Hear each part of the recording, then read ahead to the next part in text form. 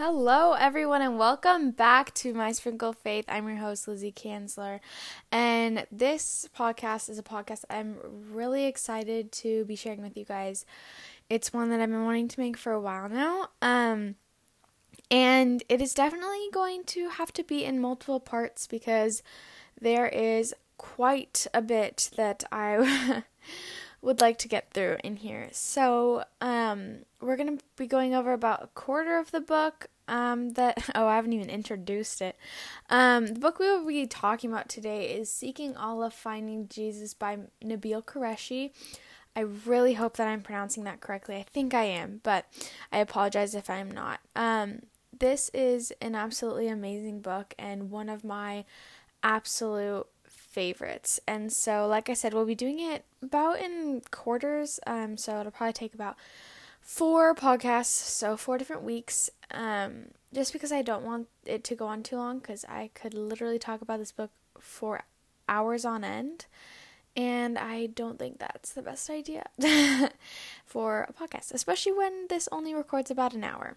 So, I'm just going to start off by introducing the book a little bit, and then we'll dive in. So, like I said, it's called Seeking Allah, Finding Jesus by Nabeel Qureshi. Nabeel Qureshi was an apologist. He was a devout Muslim for much of his life. He grew up in a Muslim household, and he loved Allah, and he worshipped him, and it was a huge part of his life and a part of his family life and all that stuff. And then later on in life, he meets a guy named David, and David and him become best friends, and David is a Christian, and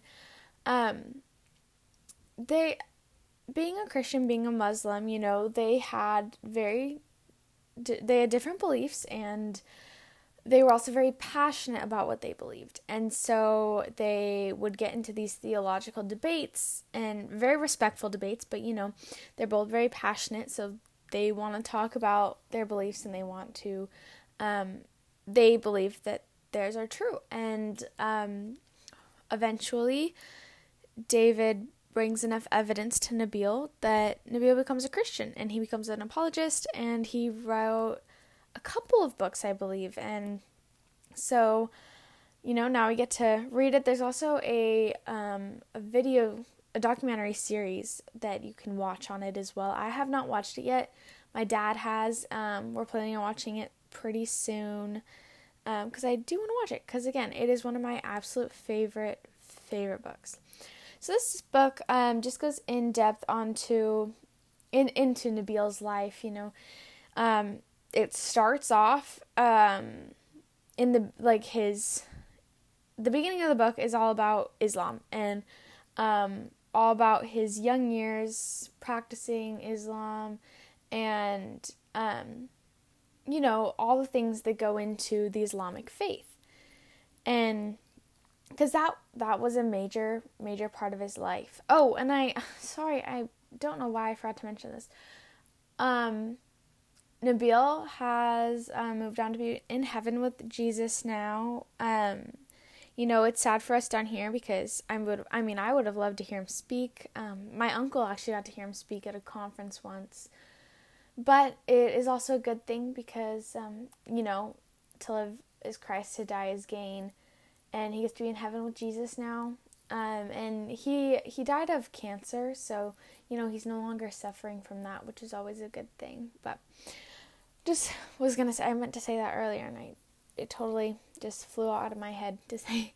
But yeah, so it's just about his life going from being a Muslim to being a Christian, and all the different things that he learned along the way, both about Islam and about Christianity. And I think that was really interesting to me, because I want to learn about other religions, not because I think that Christianity is not true, or that I believe my mind is going to change, or that I'm going to convert to another religion, because I will not.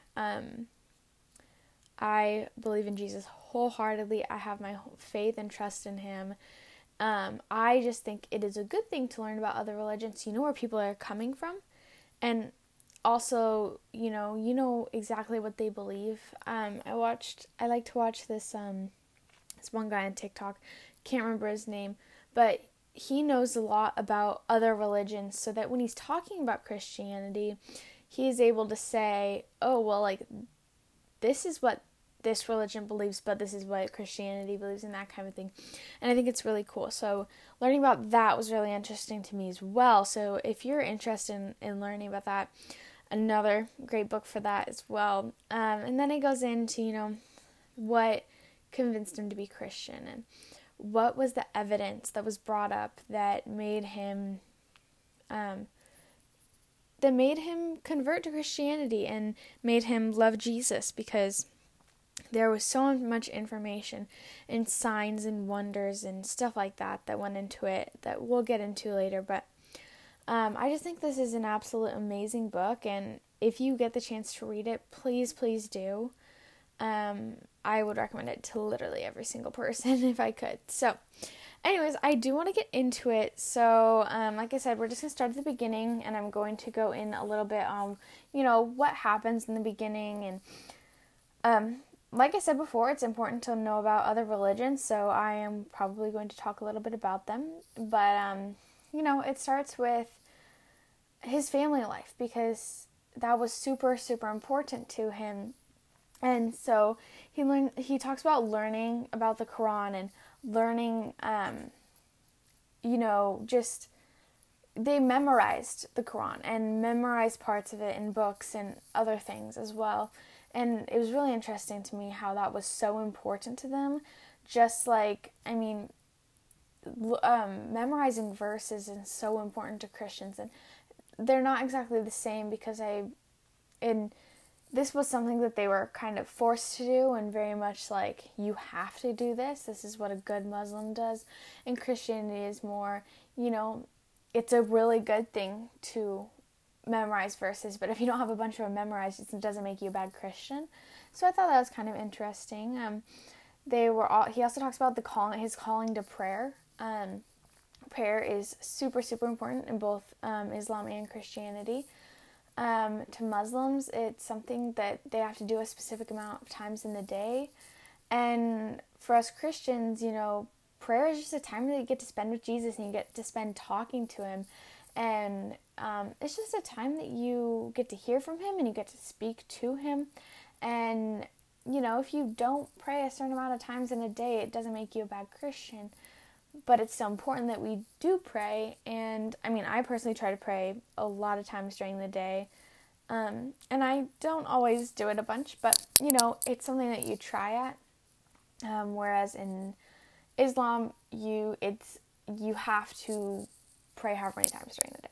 Anyways, he also goes into his mother's faith, which I thought was a really interesting chapter, and about how she chooses to give her fear over to Allah and her dependence on the sovereign care to give her strength and reassure her. And she was steadfast in her reliance, even in the face of all these horrible things. And he said that the testimony of her faith, is something that he has never forgotten. And, for us as Christians, it's important to be the same way, not to Allah, obviously, but to Jesus, to God. And I think it's really interesting because in a lot of other religions, they take a lot from Christianity. Islam, you can see parallels. Obviously, they're not equal, they're not the same, but there are similarities, and they do believe certain things from the Bible. They don't believe everything, but they believe certain things. And so it's interesting to read about, because there are definitely things where I'm like, oh, well, I do that, just not to Allah, And it really is dependent on who you're worshiping, because, obviously, Islam is idolatry, because, you're worshiping a different God besides the one and only God. The Godhead 3 in 1. And so it's just interesting that there are certain things that are similar, but they're obviously so different because of that. And so it's just cool, I thought. So it definitely goes in depth on that, which I thought was kind of cool, and about his fathers as well.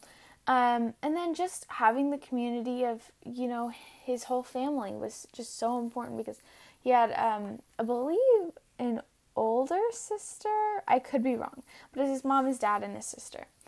And then, sorry, I'm kind of just looking through the book as I read, or as I speak, I mean. But there are things that, I highlighted in here, because I was like I said, this totally is just like Christianity, except that they're worshiping a different God.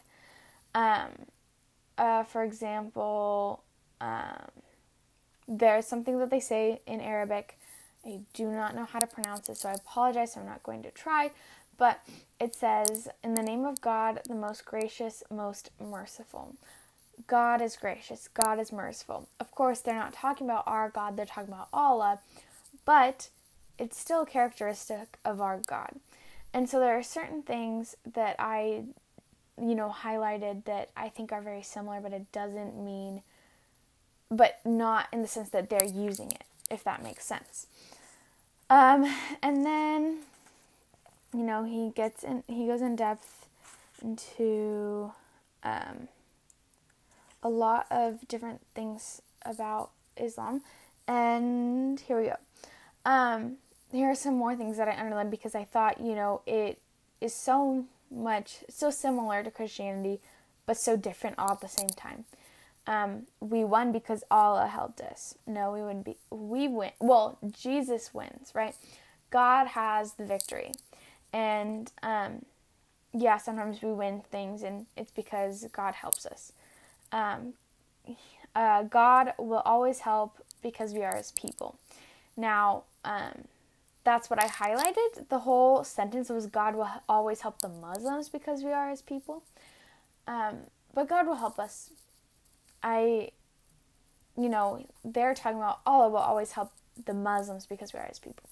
So, same but different at the same time, by taking out a couple words. And then they, like I said, taking certain things from the Bible, believing in certain things in the Bible. They talk about, it's like taking scripture out of context and making it be what you want it to be. For example, why did the Muslims fight these battles? Were we attacking anyone? No, Abba, Muslims only fight to defend themselves. The Meccans were attacking the Muslims. So what did the Muslims have to do to stop the Meccans? They conquered Mecca. And where was this prophesied? I interjected. In the Bible, Deuteronomy. There was a whole field of Islamic polemics called Muhammad in the Bible. And our books of Islamic knowledge were full of references to biblical prophecies about Muhammad. I was fascinated with them. Plus, I loved saying Deuteronomy, though I had no idea what it was. See, Deuteronomy isn't necessarily prophesying about the Muslims conquering Mecca, but that's how they took it. And so they pull things from the Bible that aren't necessarily what the Bible is actually saying. He also goes into forgiving and forgiveness. Wait, I can't speak. I don't know. Okay. Forgiveness. That's the word. Okay. So, he's talking about, again, Muhammad and that kind of a thing. But he says he forgave all the Meccans. Yes, he forgave everyone. When Muhammad finally had a chance to strike them down, no less than they deserved, he gave mercy to them all. So, in Islamic culture, Muhammad is one of the most important figures below Allah.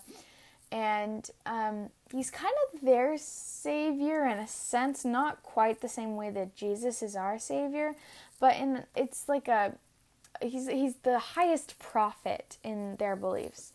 And so I just thought it was interesting how they kind of were like, oh, well, he forgave, sorry, he forgave them, and, Jesus forgives us. And again, parallels, but not exactly the same. So, because obviously, I'm not equating Muhammad to Jesus at all. I'm just saying that they kind of take little things and they're similar, but they're not the same. Anyways, they also talk about the day of judgment coming, which we know will also come, something else we believe. And then he goes to talk about Jesus in the Bible is fascinating. To me, it was all part of Allah's plan for mankind, a plan that was finally enacted through the greatest man who ever lived, Muhammad. He had our hearts and he had our allegiance. So, again, they do study the Bible, and they, just like, I said it was important to learn about other religions. That's what they did. But they also took things from the Bible and twisted it and changed scripture and that kind of thing. So it is definitely different than just learning about other religions. But I just thought that was really interesting. And then they talk about rakat. I'm so sorry if I'm pronouncing that wrong. But it's units of repetition in salat, composed of standing, bowing, prostrating, and sitting postures. And it says that a Muslim is required to pray 17 rakat daily. So like we were talking about prayer beforehand, this was, they had to pray 17 rakat daily. We obviously don't have you are required to pray this many times. It's just, when you want to talk to God, or when, you want to hear from him and that kind of thing, we talk to Jesus. And then, again, a little thing that is similar to Christianity, but not quite the same, because they're talking about before Allah. But anyways, we are all dirty and we need his cleansing. All of us are sinful and we need Jesus' cleansing. Where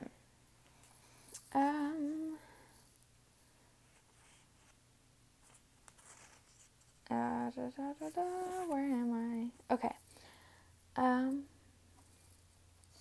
Talk about the 6 articles of faith a little bit too. So if you're interested in that, more learning about Islam and stuff, definitely check this book out, because, it's, again, helpful to know about other religions.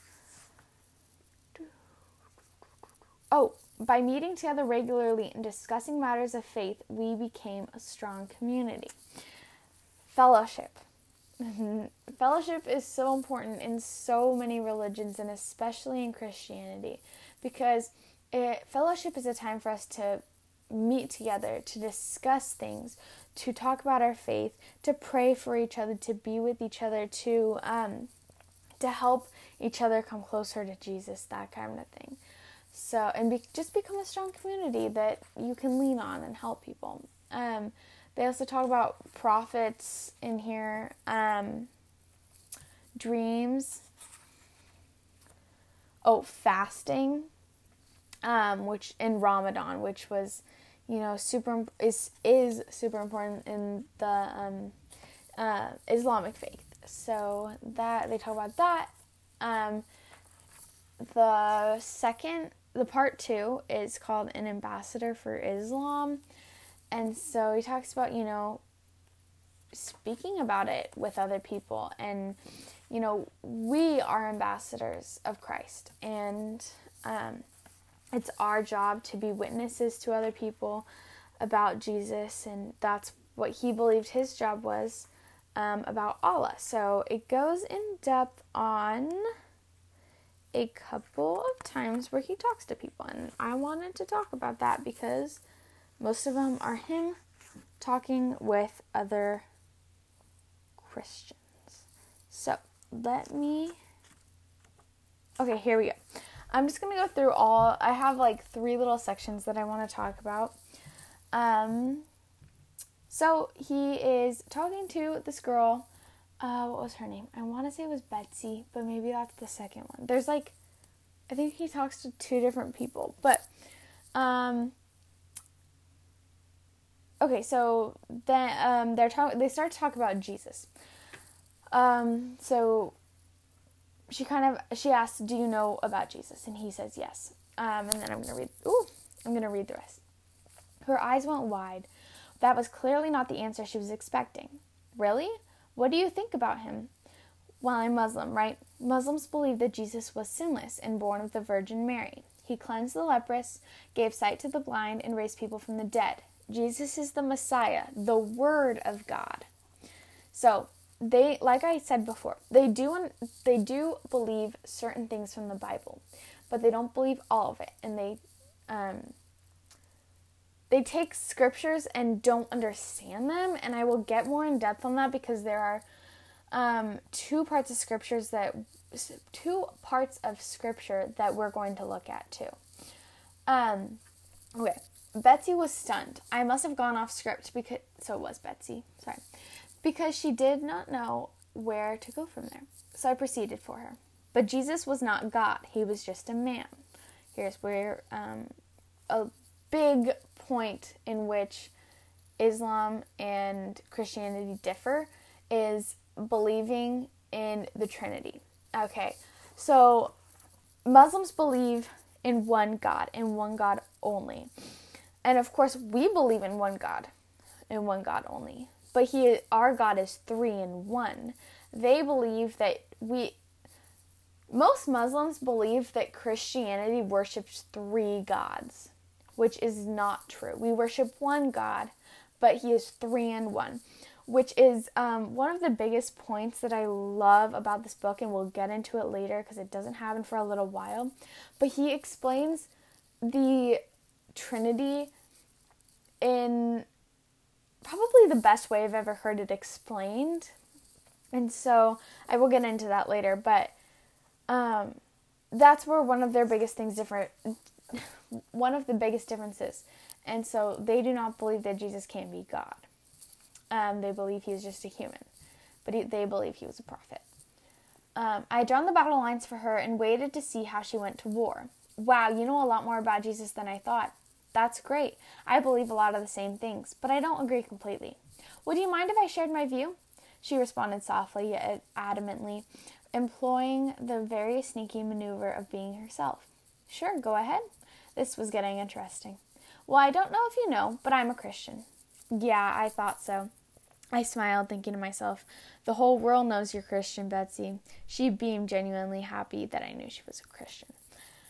I think the thing that I love about that part is that for him, he was like, dude, like, everyone knows it's so weird, like, whatever. But I don't know for you guys, but for me, if someone knows I'm a Christian, it makes me so happy. It is one of the best compliments I think I can receive. So I just thought that was interesting. We believe that Jesus is the Son of God. That's very important to us. Because he was the Son of God, he had no sin and was able to take our sins upon himself. I had many problems with the statement, but I had already drawn the battle line, so I stuck with the issue of Jesus' deity. I decided to take a concessionary approach. Betsy, I don't think the Bible we have today is the Word of God. It's been changed too many times throughout history.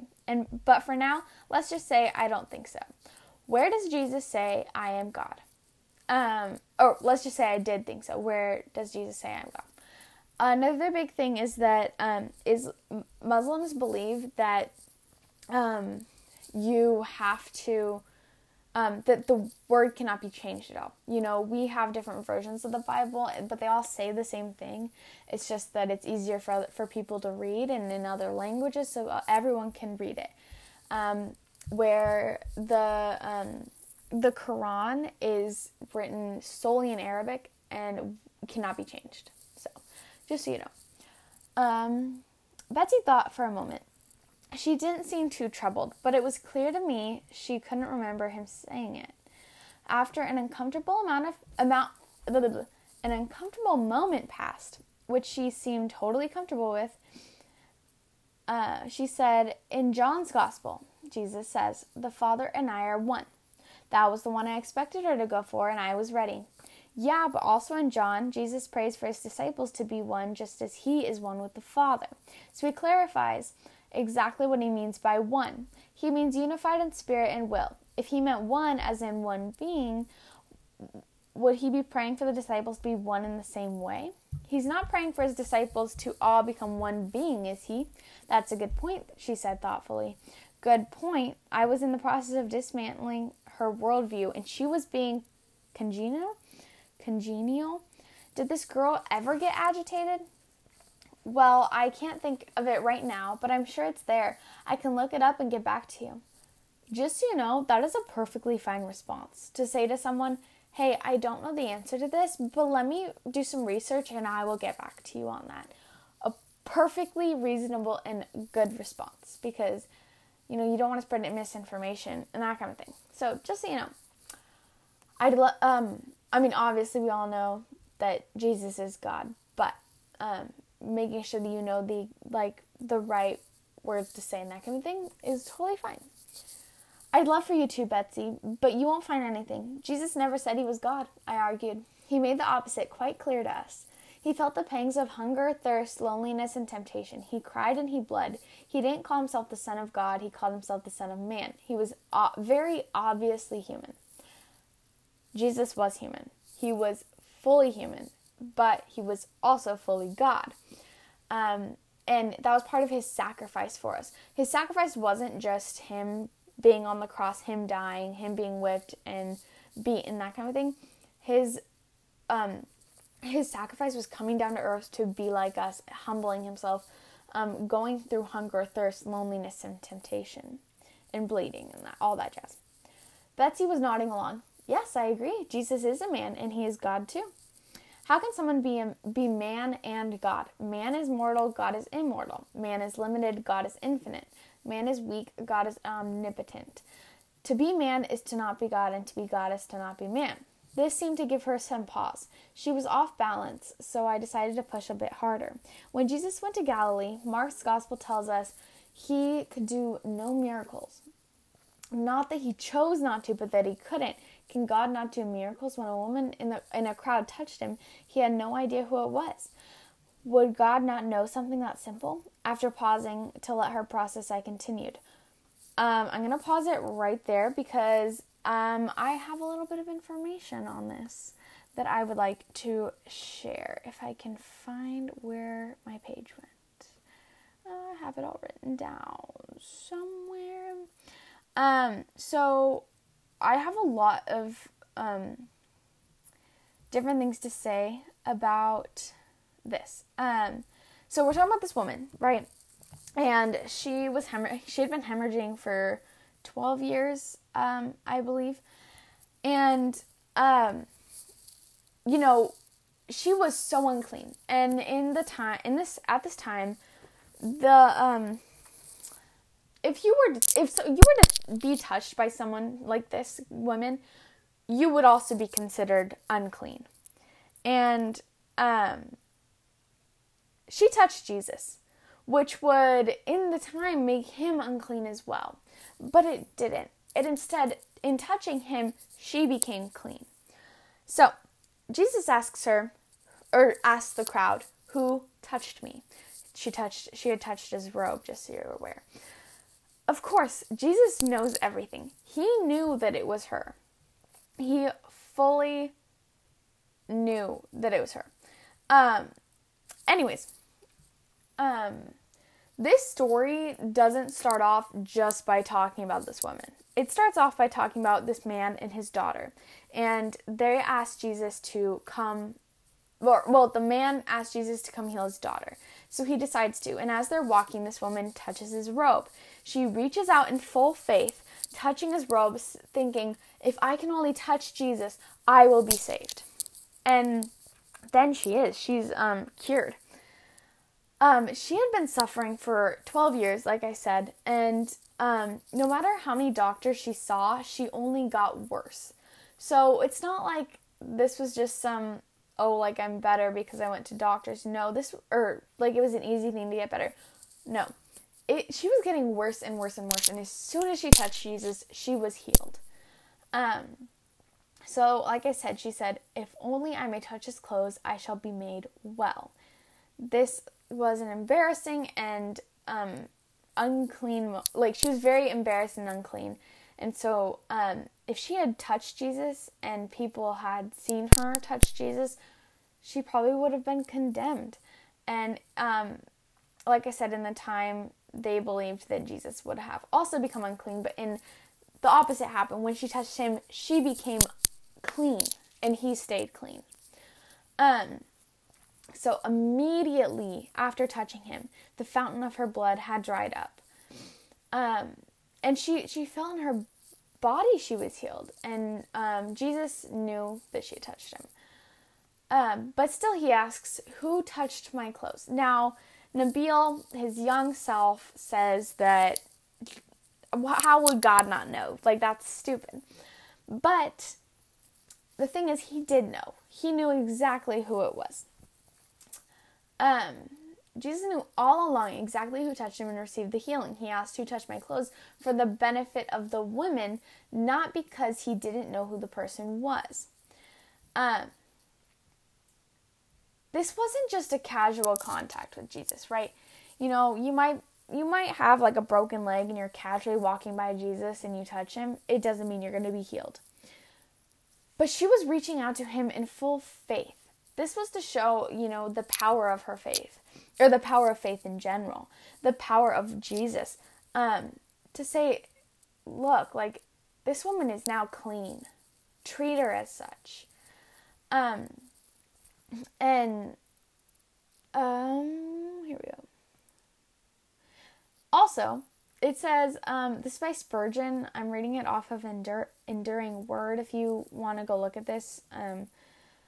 But here's the quote. It is not every contact with Jesus that saves men. It is the arousing of yourself to come near to him, the determinate, the personal, resolute, believing touch of Jesus Christ which saves. It was her faith, right? She was fearful when she told him the truth. Also, I believe that it's to say, hey, like, be honest with me. Like, you know, you have to come to Jesus with honesty in your full heart and just give your life to him and give your heart to him. And I think that was a part of it. But anyways, it might seem that his only purpose was to embarrass this poor woman before others, but that wasn't the purpose at all. This way, she would know she was healed. She would for sure know. And other people would know. Because, you know, it wouldn't take long for her to start to doubt and, you know, fear wonder if she was truly healed, or that her hemorrhaging would return. But Jesus told her, go in peace and be healed of your affliction. No, like, being sure to everyone around her and to herself that she was truly healed. He also did this so that she would know why she was healed. He says, daughter, your faith has made you well, like we were talking about earlier. He also didn't want her to think that she stole a blessing. He also, like I was talking about before, he had this man with him who he was going to save his daughter, and that way this man could see the woman's faith and be encouraged regarding his own daughter. I also want to point out that this was him walking with this man to save his daughter, and yet he still stopped for this woman. He's not just saying, oh, I have to go help this person, I'm not going to help you too. It's also not saying, hey, look, I can only do this in a certain amount of time, so, like, sorry, I can only heal your daughter till this time. No, he takes his time, because all of this is on God's time, and he could help his daughter at any point. Just wanted to point that out as well. So she came and fell down before him and told him the whole truth. And then that's the whole part about, daughter, your faith has made you well. Go in peace and be healed of your affliction. And then he goes and he heals the daughter. So then the next thing that Nabeel said to young Betsy, when a man called him good, he said that he is not good, only God is good. He draws a distinction between himself and God. He does it again when he said he didn't know when the world will end, that only God knows. He's making it very clear that he is not God. He's not making it clear that he's not God. And also, yes, only the Father knows the time of the end of the world. But anyways, this doesn't mean that he's not God. So I'm going to talk about where they talk about, or where Jesus, or where the man called Jesus good, and Jesus says, no one is good except God alone. So, the verse is Mark 10:18. Why do you call me good? The man asks, why do you call me good? Jesus answered, no one is good except God alone. Okay, so a lot of people, like Nabeel in this instance, use this to debate Jesus' divinity, and say that Jesus is denying that he is God. And I personally believe that he is really just revealing to the man that he is good. Jesus is asking the man why he thinks Jesus is good. What are the characteristics of someone being good? If only God is... Okay, this also is coming from Bible Ref, if you want to go check them out. I use them for a lot of understanding what different verses mean if I'm struggling with understanding. And I just wanted to have the words to say this, so I'm using that website. If only God is perfectly good and a man is perfectly good, then the man would be God. Correct? So, this man is calling Jesus good. Jesus is a man. Jesus is also God. Now, this man doesn't necessarily know that, but by Jesus saying only God is good, he's saying, look, I am God and I am man.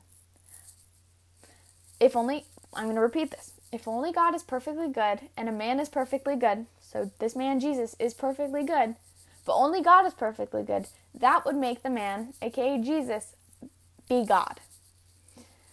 Now, I'm not saying this, okay, throughout a lot of the majority of the gospel, Jesus is not exactly hiding the fact that he's the Son of God, but he's not, or that he is God, but he's not going out directly and saying it.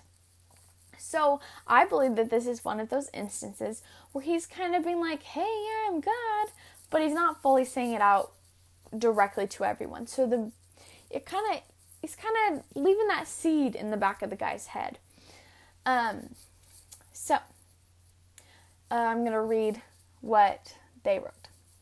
Jesus has taken great pains to hide his identity from all but the 12, and the demons who feel impelled to declare it. So I just want to quickly talk about, different instances. So one being when he asks, who do you say that I am? Now I'm blanking on the other ones, but that is one of the biggest ones. He asks who people say he is. And stuff like that. And then, the demons declare it at times and stuff like that. Okay. Anyways. More likely, the brevity of the comment and the quick change suggest that Jesus is giving the man something to think on later. Why do you call me good? Are you calling me God? If you are you prepared to listen to me?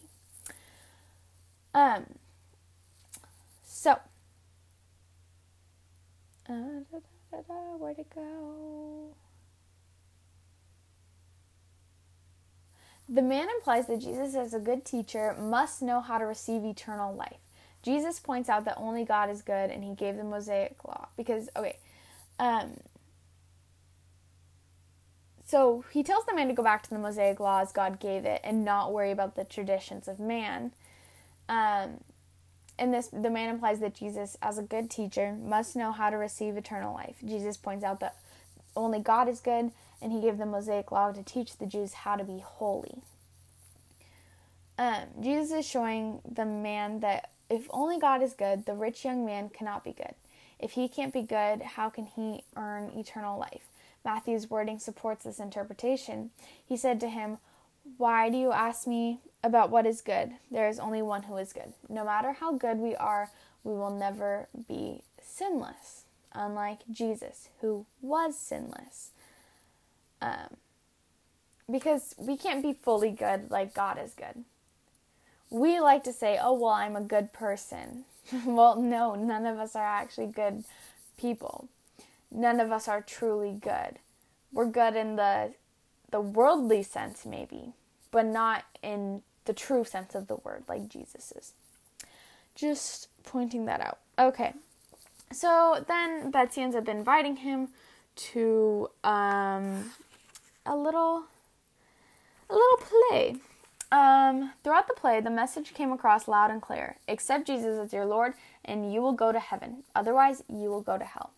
Now, this is pretty much the premise, right? We have to believe in Jesus to go to heaven, because it is by his grace, and through our faith that we are saved.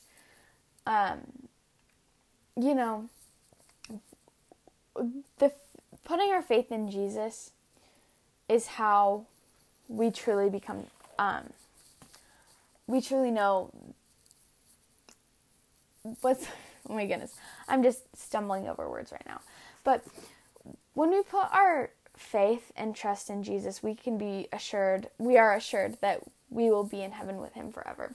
And sometimes we struggle with, oh, am I truly saved? But yes, by putting your faith and trust in Jesus, you are saved.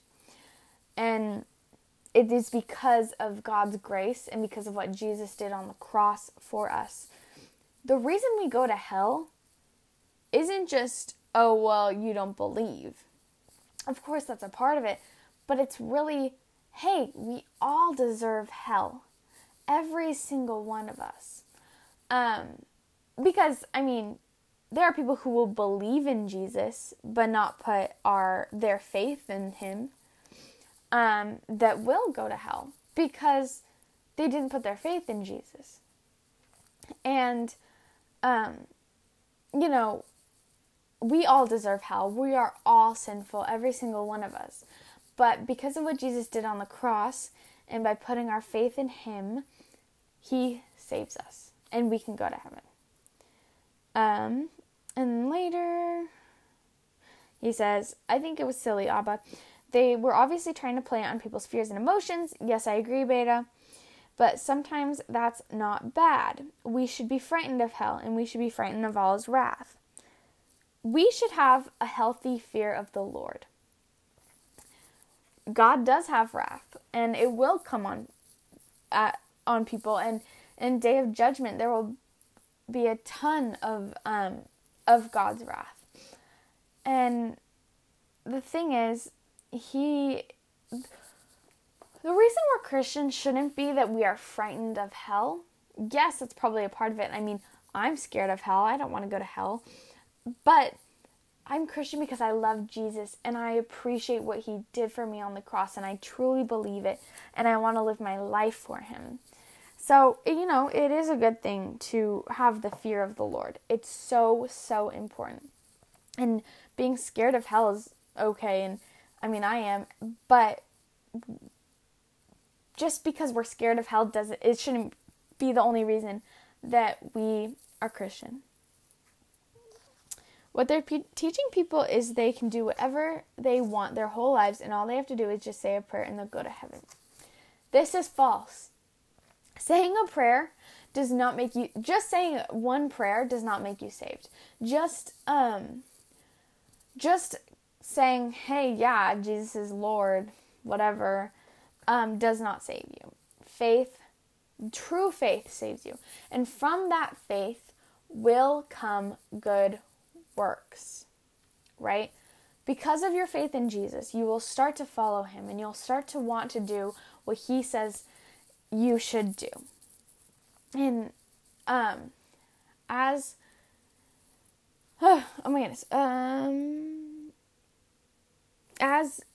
you grow in your relationship with Jesus, it will become more obvious what he wants you to do, what his will for your life is. And he'll speak to you and help you. And we can't just be like, oh, well, I'm just going to do what I want now, and later in life I'll become Christian. I'll be a good Christian. That's not how it works. Yes, right now, let's say there's a man, and right now he is partying it up, doing whatever he wants to do. And later in life, he does give his life to Jesus. All those sins will be forgiven. I'm not saying that that's not true. But to be like, oh yeah, well, I'm just going to do whatever I want right now and I'll just become Christian later in life. Later in life isn't guaranteed to you at all. And so if you know who Jesus is and what he did for you, why would you decide to just do it later? Because later isn't always promised. So just want to put that out there. Then he says, the purpose of religion is to make good people in a good society. If people can do whatever they want, they will indulge their sinful desires and society will fall apart. They have a blank check to sin. Even Hitler could go to heaven just by accepting Jesus. Abba prompted me on, and that's why America is the way it is. Christians teach that there is no accountability for their deeds. The thing is, there is. Jesus does not want us to just go on sinning, however, and going into our sinful desires. And he makes that very clear in lots and lots and lots of scripture. There is so much saying, look, like, especially in Romans, and saying like, hey, we can't keep sinning when we become Christian. Yes, we're going to make mistakes and that's okay. But we can't just go on sinning. Like I said, if there are people who did horrible things, but they came to Jesus eventually, and those sins were all forgiven. But that doesn't give them a free pass to keep doing whatever that was after they become Christian. Does that make sense? I hope so. Okay.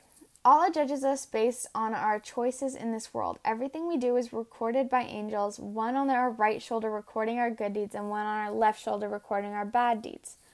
This is where that whole angel-devil thing comes from. When we stand before Allah, our deeds will be read aloud. No one will be able to intercede for us. Not our family, not Jesus, not even Muhammad. Allah will weigh our good deeds and our bad, and if our good deeds are greater than our bad deeds, Allah will give us paradise. This is another big way in which a lot of other religions and Christianity differ. Christianity isn't about doing everything right. It's not about, oh, you have to be able to do this and this and this. You have to do this or you're not good or whatever it may be. That is not at all what Christianity is about. Of course, it's important to do good and important to turn your ways and important to not sin. But your deeds do not get you into heaven. Your good deeds do not get you into heaven. Can't stress that enough. That is not what gets you into heaven. Your faith produces those good deeds. And your faith is what gets you into heaven. But those good deeds do not get you into heaven. Okay. And how many gods do Christians believe in, Baloo? Some believe in one, some believe in three. And then later on they say there is only one God. We believe in one God. It's not that some of us believe in one and some of us believe in three. We believe in one God that is three persons. One being three persons. That's how Nabeel is going to explain it later. He'll also explain in more depth what that means that I will read later on. But three in one. Okay? That is what Christians believe. Not some believe in one, some believe in three. There is only one God. Just as they're saying, there is only one God. But he's three in one, which is what they don't understand. Okay. Then they go on to talk about traditions. Just so you know, following traditions of a religion does not make you a true believer or someone who follows that religion. Because I could go and celebrate all the Christian holidays I wanted to, but that wouldn't make me a Christian. So, just so you are aware. Also, that happens a lot in Jesus' time, where people are like, well, I'm following all of these laws, or I'm following all of these, oh my goodness, what's the word I'm looking for? I'm following all these traditions, so I'm Christian. And he's like, no, because you're not really following me. You're just trying to follow all these laws and follow all these traditions, and you believe that that is what's going to get you into heaven, when it's not. And you're not truly being Christian. And that's another thing, what I meant when I said your deeds aren't what get you into heaven. Okay. Then they talk about 9/11 and how hard it was for them, because obviously they were Muslim, and the people, the terrorists of 9/11 were also Muslim, and how this is when he kind of started to question and be like, why would people do that? Because he believed Islam was a religion of peace, not a religion of terror. But he comes to realize, Islam can be a religion of peace or a religion of terror, depending on how it's taught, is what he says. That's one of his the quotes in here. Okay. It became clear that the hijackers were indeed Muslim, and that this attack on our nation had been carried out in the name of Islam. But what Islam was this? It was clearly not the Islam I knew. I witnessed thousands of innocents massacred in the name of my God. I had to learn truth about my faith once and for all. If by Islam we mean the belief of Muslims, then Islam can be a religion of peace or a religion of terror, depending on how it is taught. Okay, so then he goes on to talk about how he believes Muhammad launched solely offensive defensive. Wait. Here we go.